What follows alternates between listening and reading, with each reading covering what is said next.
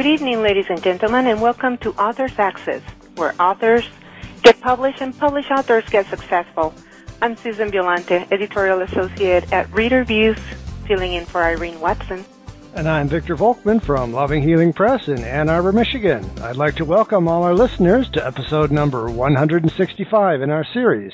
Tonight's topic will be what makes a good children's book or series with special guest Virginia S. Grenier.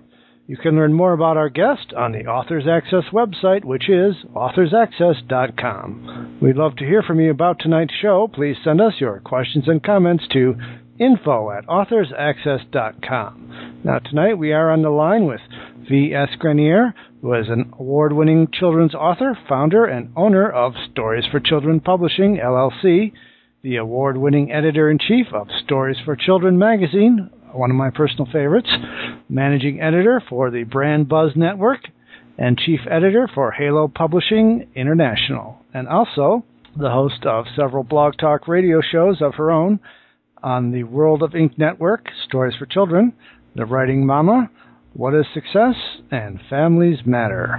A California girl at heart and former fashion buyer, Grenier lives in southern Utah with her supportive husband and the 3 children. Well, good evening. Thank you. Welcome. Thank you for having me on the show tonight. Virginia, this is a treat for me to be interviewing you because I am also a YA author, and I am actually working on a picture book that should be out shortly, too. So I have a ton of questions. Okay. So why don't we start with, let's say I have a project for a picture book. Where do I go from there? I mean, do I have to think first of what age or what?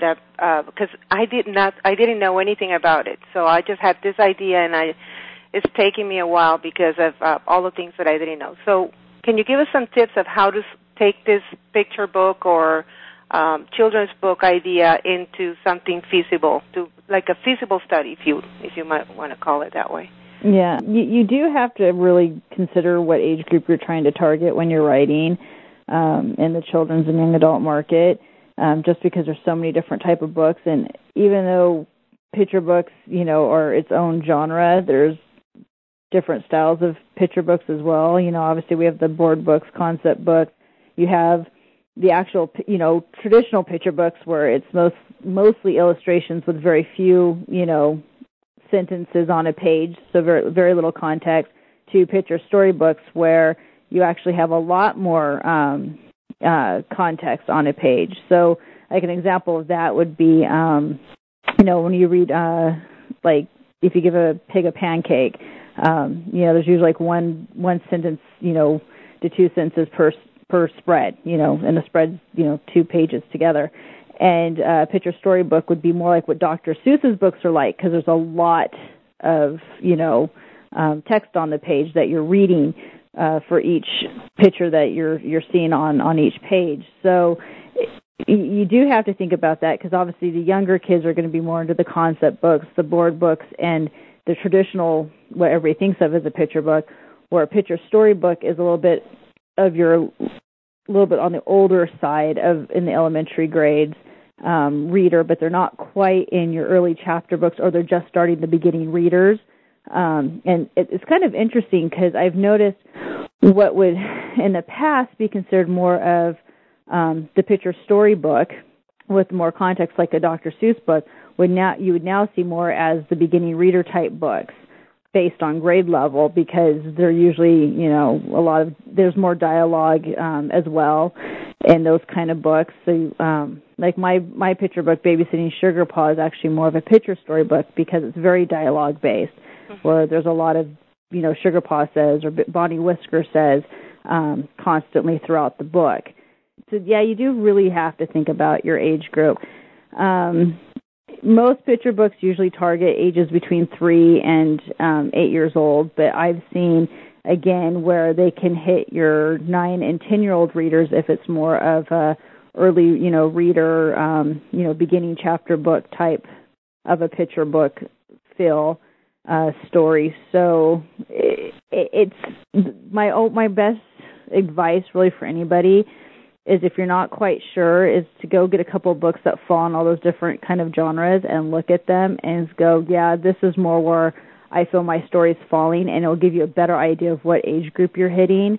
And a lot of those books usually will have the recommended ages on them for those publishers, so it'll give you a better idea of the market you're targeting, in the age group.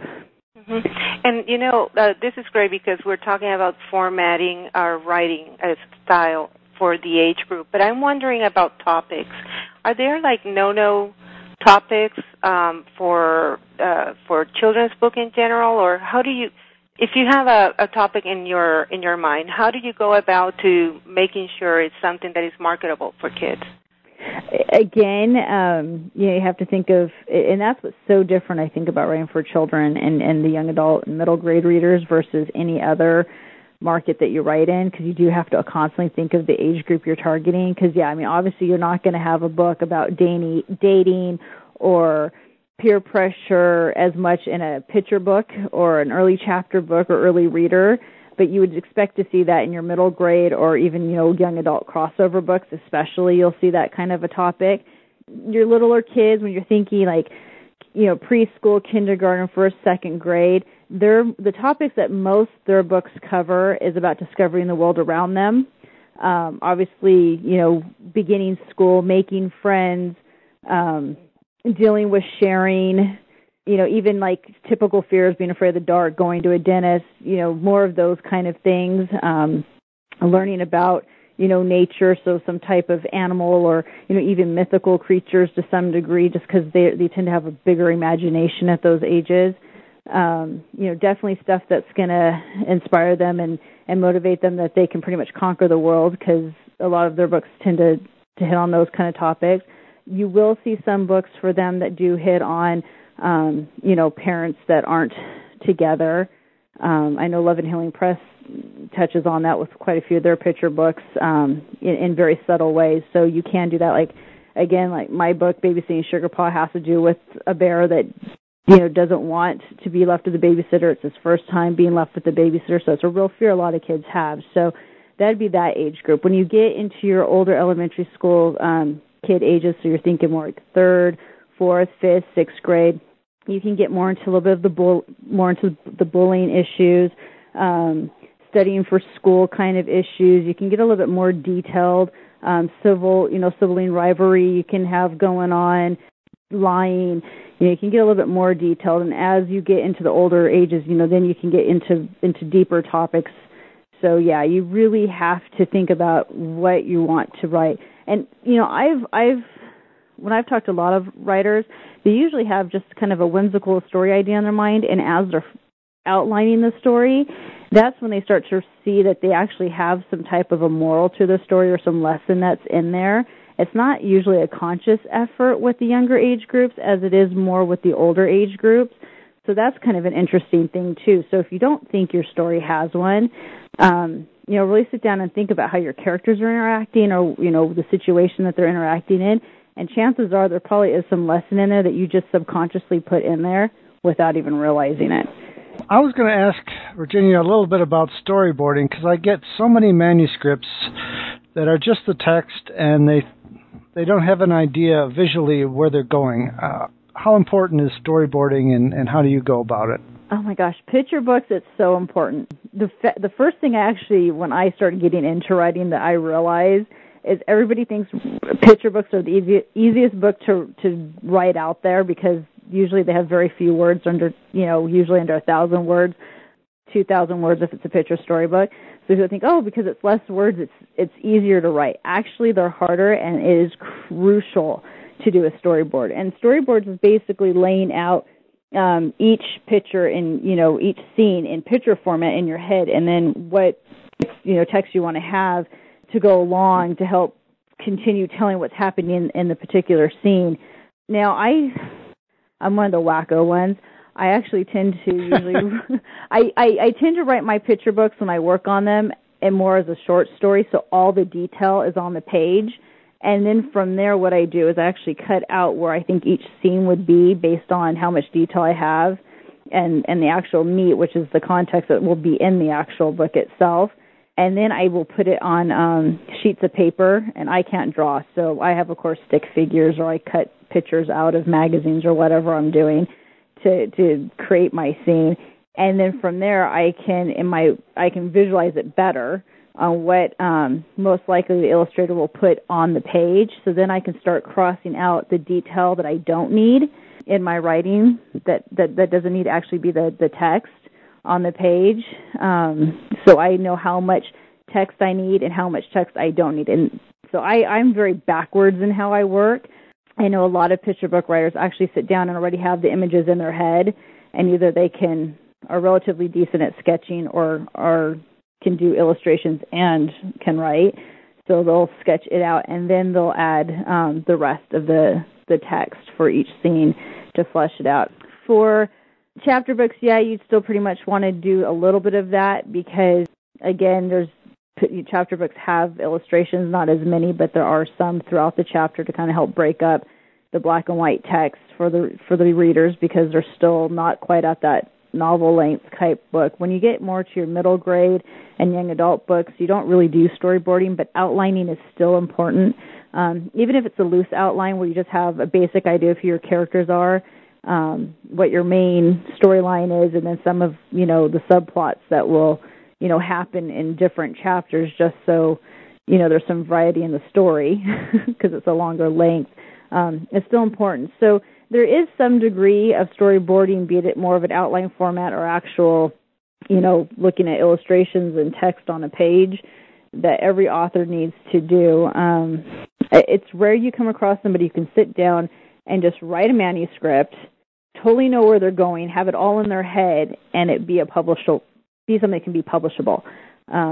Most of the time, the authors who do that end up going back and having to do the outline afterwards to revise their manuscript to get in a publishable format for a publisher. So it's something that if you don't like doing, you take some workshops, learn how to do it, read books on it. There's many different ways to do it. There's not one set rule, but you have to at least do some kind of plotting or you're going to have a problem with your story. Yeah, we learned our lesson the hard way twice, I believe. The author had a strong vision, and she went out and commissioned all these 10, 11 pictures, and then when it came time to put it back in the text, we ended up with 2-3 pages of text with no picture to go with it, and all the pictures ended up bunched towards the beginning and the end, which is not good. Yeah, it's really hard. And that's what I'm saying. I mean, that's why picture books, I think, are really the hardest because you have to really balance out how much goes with each scene. And, and there's times where, if you look at picture books, there's even times where there's no text on the page. It's just complete illustration for a whole, 2 pages because that's all you need because it just shows the action. And that's the thing with picture books. You don't have to write down, he ran across the street. A picture can show that. So the balance is really, really crucial on a picture book. I think the less words you have, the harder it is. I always tell a lot of writers when I teach over at Dixie State College in my area, the basics of picture book writing and novel writing, that if you want to be a picture book writer, take a few courses on flash fiction and short story writing because you will have tighter writing. You'll be more honed in your craft. So when you go to tackle picture books, you already have a lot of that, not being too detailed, not too wordy with what you're trying to describe in your descriptions, down to where it won't be such a huge learning curve for you when you get into that market. So, and to read lots and lots of the books that, in the type of genre you want to write. So if you want to write, books like Fancy Nancy, then buy all those Fancy Nancy books and read them over and over again. Mm-hmm. So it's in your head, and you can, when you're writing out your own story, you can basically see how that particular book flowed. So when you're lining yours up, you can follow pretty much the same format. It's funny because when I've written many articles and short stories and I did my book and everything, and it always just happens that I write the first draft, and then of course I change it, and it totally ends up a total different story. But with the picture book, what I found though is I would have one page that was rhyming, and then I would have a page that was not rhyming at all, and it was a total different style, and then I would have a page that was a dialogue, and I had the hardest time finding a style for it. I was coming from a place where you write a manuscript, per se, and then where I think that you really have to have in your mind a picture of what your style is going to be for this picture book. Yeah, and that's really true. And of course, I know a lot of people who are listening to this and think, well, I keep hearing, not to do rhyming picture books. Publishers don't like rhyming picture books or books with animal characters. It's been done so much, and to not try and be like Dr. Seuss. And that's true. And it's one of those things that I've heard said probably for like the last 4 years, and I still see. I actually just recently went and picked up at the library a couple of picture books with my two girls, and one of them was total prose, had some dialogue but not a lot. It was mostly prose, and the other one was completely rhyming, and they were both published this year in 2012. And I'm starting to think, oh, here you go. And one, of course, was animals in it, and the other one was just a rhyming picture book. And I'm just thinking, here they are, they're breaking the rules to what we keep being told. And it can be done, but you're right. You have if you go into it with rhyming, and where I see where the rhyming works is, and this is another thing which I totally didn't even think to mention, when you're writing for like your pre-K, kindergarten, first, second graders, repetition's important. So if you're going to write a book, and that's why if you give a pig a pancake, I mean, that's constantly the thing. And if you give a pig a pancake, this happens. And if you give the pig this, then it leads to this. So that's the repetition that's happening. And to some degree, it has that rhythmic flow to it. So if it's going to be a book like that, you can get away with having it rhyming because it's got that repetition. It's going to have that rhyming feel already and flow to it, so you can pull it off. If you're, focusing on maybe your second, third, fourth grade readers, you're probably better with more of prose or a heavy dialogue-based kind of picture book because they're older. You're probably not going to have as much repetition because you're trying to make them understand more concepts and cause and effect more than trying to be in that repetition of, something. So, yeah, you just you do have to have, to some degree, too, kind of in mind. I'm not a rhyming person. I can edit and work on those kind of books because I understand them, but for myself, that's not my rhyming style. And I'm more of a dialogue-driven type writer, so that's where when I write, I tend to write in that. And if I was going to do it more in prose, then I'd probably write in first person, so that way I would still have that dialogue feel to it, but because it's in first person, you wouldn't have the he said, she said going on. So, yeah, you do have to think about that and try and stick to that, and it's hard. It really is. It is. I found it very hard to be consistent, is what I found. Yeah. I had to really be thinking of what style am I going to be when I was writing each page, because I would I couldn't daydream, let me put it that way. Yeah, and sometimes what I have seen happen is I've seen authors write in prose, but every so often it will flip to rhyme, and it's not because they meant for it to happen. It's just because rhythmatically in the flow of the book, it just happened that way for, because of the words that they used.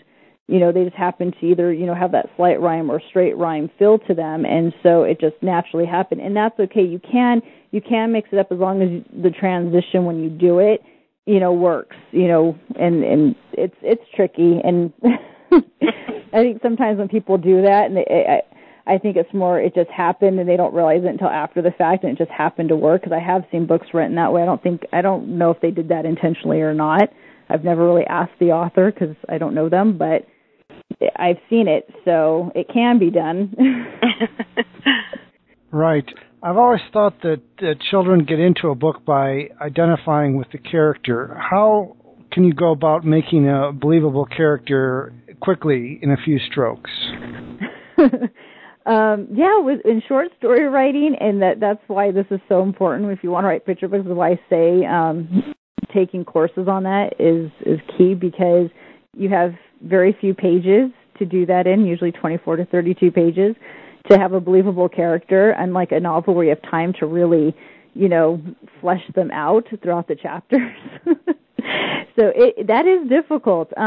What I found with picture books versus your middle grade and young adult novels is you still go into as much detail behind the scene as you would, no matter the length of a book. So what that means is you do a complete character sketch as an author. No one else is going to see this but yourself. Maybe your editor will ask to see it, but pretty much it's for your own benefit. So you find out what you in your mind see this person as, not just the hair color and eye color, not if they're, stocky build or, tall, skinny, but you also get into their personality. And I actually have, I think it's about 150 questions that I ask my subconscious what this character is. So basically my conscious self is asking my subconscious self interview questions of this character, and I answer them as that character would answer them in their voice.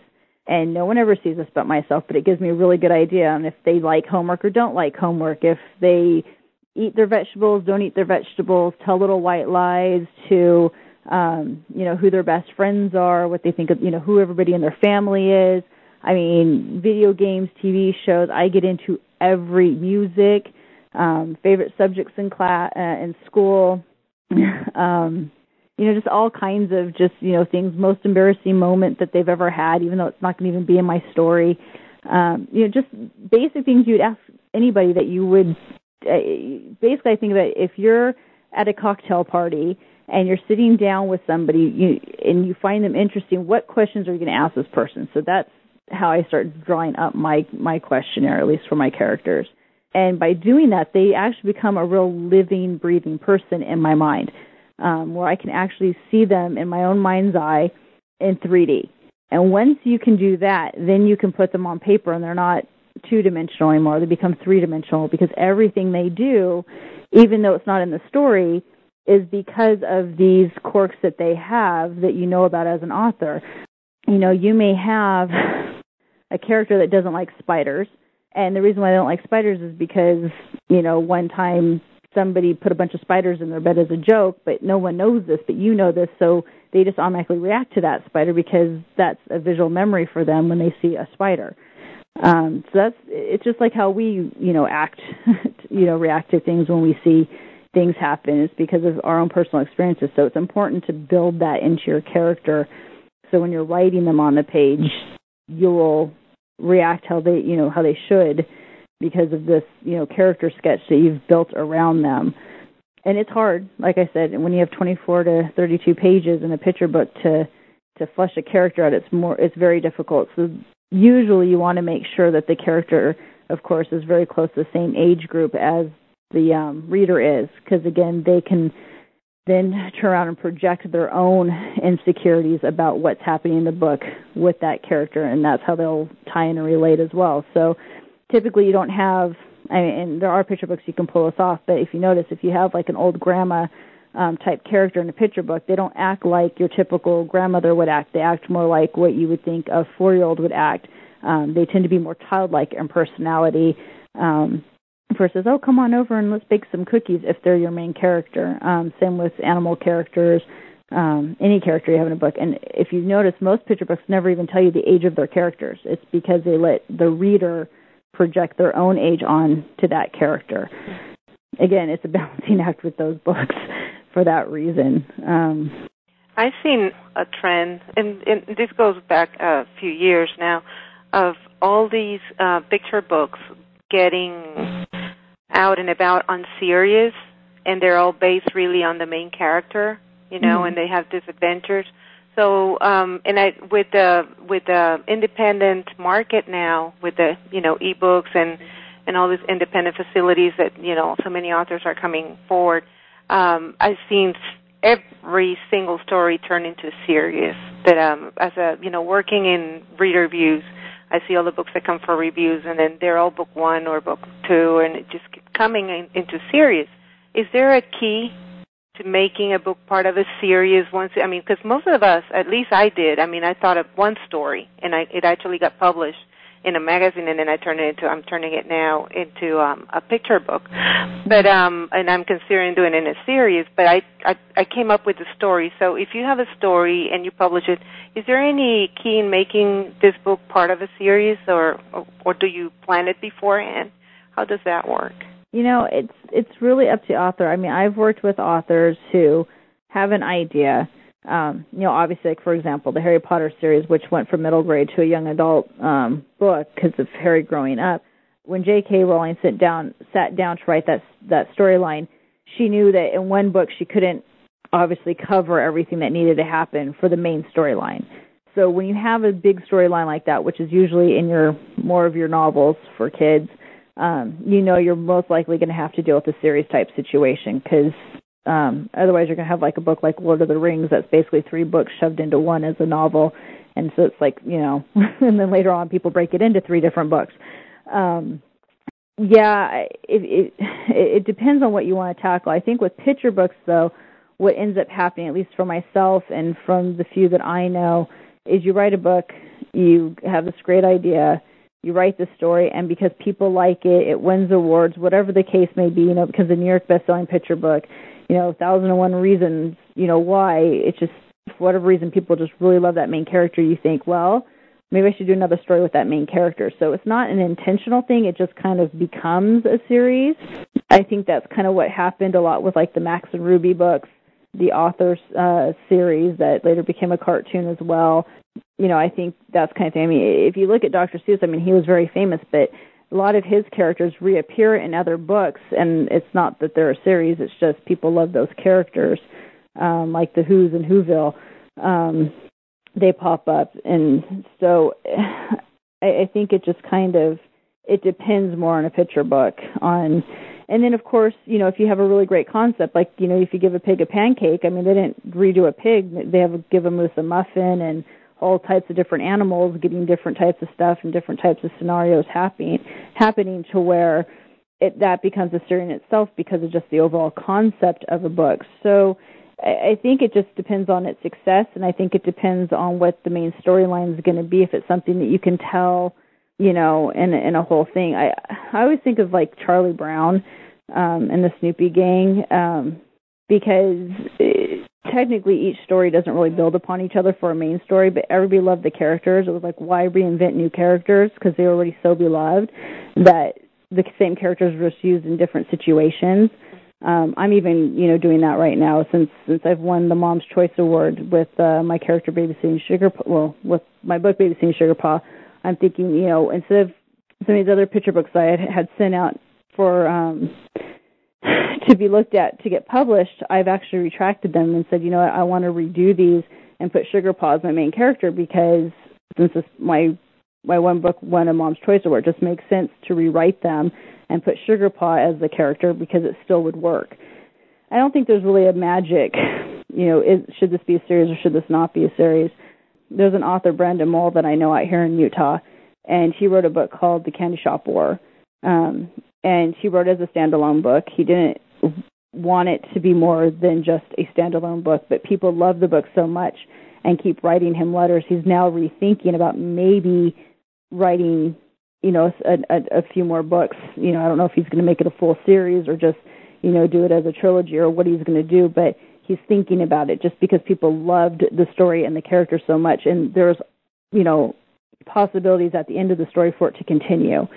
So I think it just depends on the author and, do they love their character enough to where they want to keep writing them, or do they want to, try and reinvent a new character and do something totally different? That's the thing about writing that's wonderful.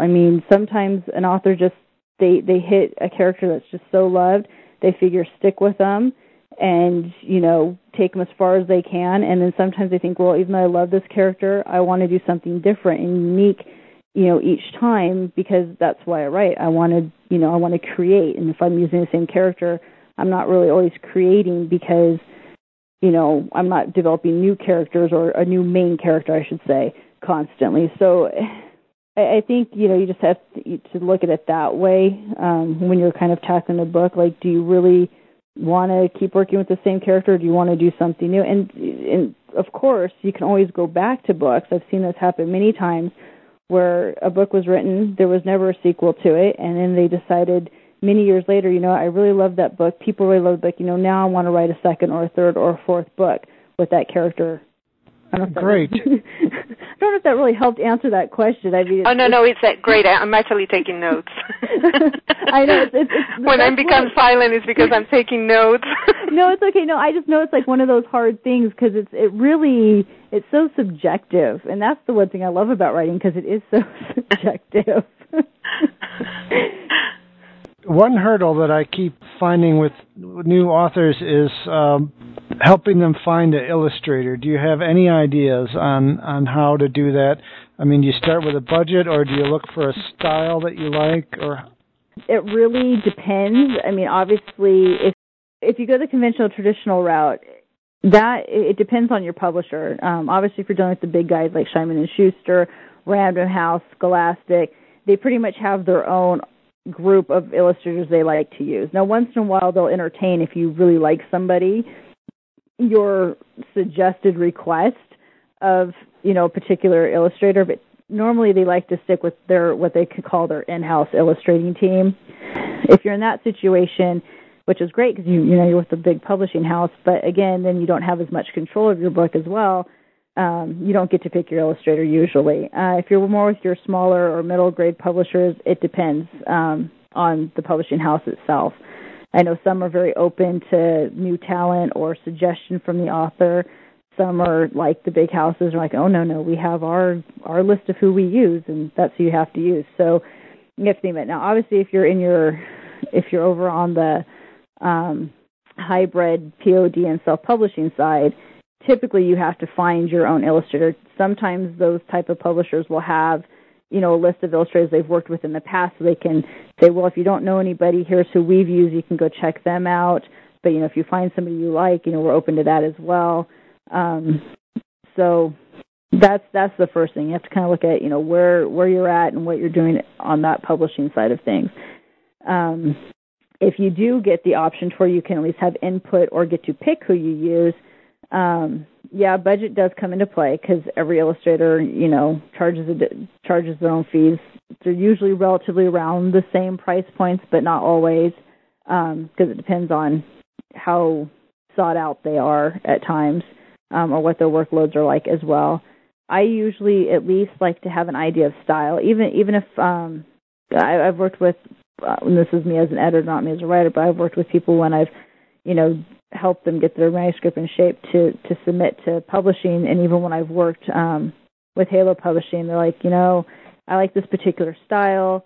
And so I'm like, okay, well, go look at a bunch of books and figure out, which styles you like and write down some of those illustrators' names. And then from there, we can use in-house illustrators that are similar in style, or even see if we can get those guys to possibly, do your book for you. So, again, it's one of those subjective kind of things based on your publishing contracts, based on obviously what they're going to charge. And then, if you do like a particular style, if you can even find somebody that does your style. I always really get jealous of the authors who also illustrate because they have the best of both worlds, and then they don't have to deal with that usually. Unlike myself, I was lucky. I actually knew my illustrator. We started out in the business at the same time, and we've watched each other's careers grow. So I was lucky that we even got partnered up together. But that's a very rare situation that happens. So when you get that, it's a great experience when you work on a book. But it really just depends on your publishing contract that you have. I don't know, Victor. I mean, what's Love and Healing Press like? I mean, I know you guys do picture books. Are you guys more where you have your in-house illustrators, or do you kind of let your authors? I'm turning the table on you. Or do you let your authors kind of have some input on who they work with? Well, that's a good question. Financing the art part of a children's book can be pretty demanding. Sometimes we'll cut a deal where the author will agree to purchase a set number of books and we'll finance the illustration for them. And we have a couple of artists that we use that are really budget conscious for the books that we're doing lately. Yeah, I know one of the illustrators you use because he's the one who did my book, which is Kevin Scott Collier. So, because I know if I could get him again, I would. Yeah, because I know he's done some of your books, and he's amazing, and he's one of those budget conscious type illustrators, and he's a fabulous illustrator to work with, and he's also an author, which makes it even better because I know with my book, besides being an illustrator, being an author as well, he understood where I was coming from. And I had this one scene where I had red paint on white carpet, and he called me up. He's like, that's going to look like blood.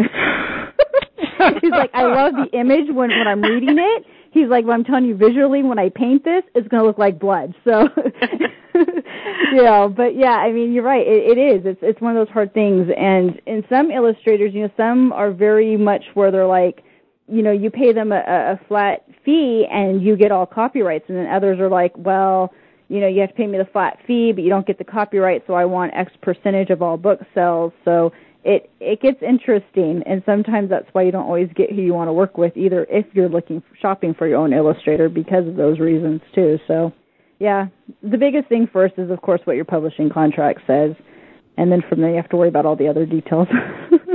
Virginia, you're giving us so much information. Before we go, because we're beginning to run out of time, I want to make sure that our listeners get like a guide on how to, I don't want to say step by step, but maybe a 5-tip guide for people like me that just roll over their sleeves up and then just try to learn as they go. So if you can, give us like 5 tips on how to, write a children's book and make it successful, what would those 5 tips? Well, my first biggest tip I'm going to stress is, of course, I don't care if you were an English major in college and have a PhD, take writing workshops and go to conferences. And don't sit in there and think, I already know this already, even if you've heard it for like the 10th time. Because believe it or not, the one thing I have learned is it doesn't matter how many times you're told. I cannot tell you, and this is me as an editor speaking again, how often stuff that people should know what to do, don't do it. It drives me absolutely insane. I'm just like, okay, you've been published a bazillion times and you're making this simple mistake. And so we need to hear those simple things over and over again. It not only energizes us, but, it reminds us sometimes of things that we forget. It's, we're human. We're not perfect. So that'd be my number 1 tip. My second tip is it's great having kids when you're writing in the children's young adult market to give you feedback on your manuscript. I highly suggest it, but don't then just take that or whatever your best friend or family members say and go send it off to a publisher. Join a critique group or find a critique buddy, somebody who's writing in the same genre that you're writing in to give you feedback, very good, honest critique, because you need it, believe it or not. My third is, and a lot of people don't like this one, and I've had a lot of people who disagree with me, and then they come up to me later and say, I've had, and of course I've had hundreds of rejections myself, but they wonder why they keep seeing the same type of rejections over and over again. And I really honestly believe in hiring a freelance editor. And what I mean by that is somebody who does content editing along with line editing to go through your manuscript. So even though you've revised it, I don't care, 2 times, 5 times, 100 times, having somebody who's detached from your work go through it with someone who's, an editor-type mindset, they're going to give you valuable feedback and actually polish that manuscript up beyond what even a critique group can do. I do this myself. I do this for people, but I also hire people to do it for me because, again, I'm attached to my own work. So I actually have people that I hire to do this for me before I submit any of my manuscripts out. My next tip would be, of course, to read in the market that you want to write in. So it's fine. If you want to write picture books, you want to write a young adult novel, that's great. But read the type of writing style that you want to write. So not just how you write, but what you want to aspire to write, and the type of voice you want to have. I kid you not, I look back at stuff I wrote back in 2004, and I have actually seen my author voice change from then, just from reading other people's works. I've taken a little bit of different authors that I really like and have adapted some of that into my own writing. I'm not saying I take what they say in their books. I'm just saying their type of writing style. So that's important. And then this is one a lot of people have a hard time with, but I don't go into the market with the attitude of, and I think this is really what makes the difference between at least the authors I know who are successful, and I do know a few New York Times bestselling authors. When I talk to them and I ask them about it, and I always like, can you rub some of that off on me? They always laugh, and they're like, I'm just lucky that book did so well, or this series did so well. And I see that they're very humbled, and they tell me all the time, I'm working on this next book. I just don't know if anybody's going to like it. And I think it's interesting and humbling to hear them even still be very critical of themselves and realizing that even though they have a New York best-selling book, that it doesn't mean their next 5 manuscripts they send out are even going to get published. So I tend to keep that same attitude when I submit stuff out. I don't sit there and go, oh, yes, this is going to be the one. I send out going, okay, expect that rejection letter. And when I do get the acceptance or, here's some feedback, but we want you to resubmit it, I get so happy because it's like, wow, it's not such a letdown because I kind of expect the worst. And then when the positive happens, it's even better. And I'm not saying to walk around thinking, oh, my gosh, I just suck as an author and run around and think that way. But I'm just saying don't go into the market thinking that just because this is your first manuscript or your 5th manuscript, it's the best thing out there. Yeah, really, you're up against thousands of people, yep. Hundreds of thousands of people sending stuff in. So if you stay humble and realistic with your goals and realize, it's a step at a time, you're going to actually feel more successful versus sitting there and, wanting to chop your ear off and go cry in a corner. So, yeah, those are my tips. Well, thank you, Virginia. On behalf of Irene, who really wanted to be here but couldn't make it, before we close, please let our listeners know where they can get a hold of you on Twitter, your websites, blogs, and so on. And you can mention if you're still doing coaching and workshops. Yeah, I have a huge list. So as an author, the easiest way to find me, of course, is vsgrenier.com. So V as in Victor, S as in Sam, and Grenier, which is GRENIER.com. And then the other best place to find me is actually at theworldofinknetwork.com. And there actually has all the links for our own radio shows, any of our editing and coaching services that we offer are found there. So for that kind of stuff, that's the best thing to do. And then basically everything with Facebook, Twitter. If you type in Virginia S. Grenier or V.S. Grenier, pretty much in Google, I come up everywhere. And that's what I'm tagged as on LinkedIn, Facebook, Twitter. So that's all they have to put in to find me in the search. Great. This has been another podcast edition of Authors Access, where authors get published and published authors get successful. You can learn more about our guest on the Authors Access website, which is authorsaccess.com. Stay tuned for our next episode, which is How to Hire and Use an Illustrator with special guest Richa Kinra. We'd love to hear from you about tonight's show. Please send us your questions and comments to info@authorsaccess.com. Authors Access is a joint production of Reader Views Incorporated and Loving Healing Press. For Reader Views, this is Susan Violante from Reader Views. And I'm Victor Volkman in Ann Arbor, Michigan, wishing you all a good evening.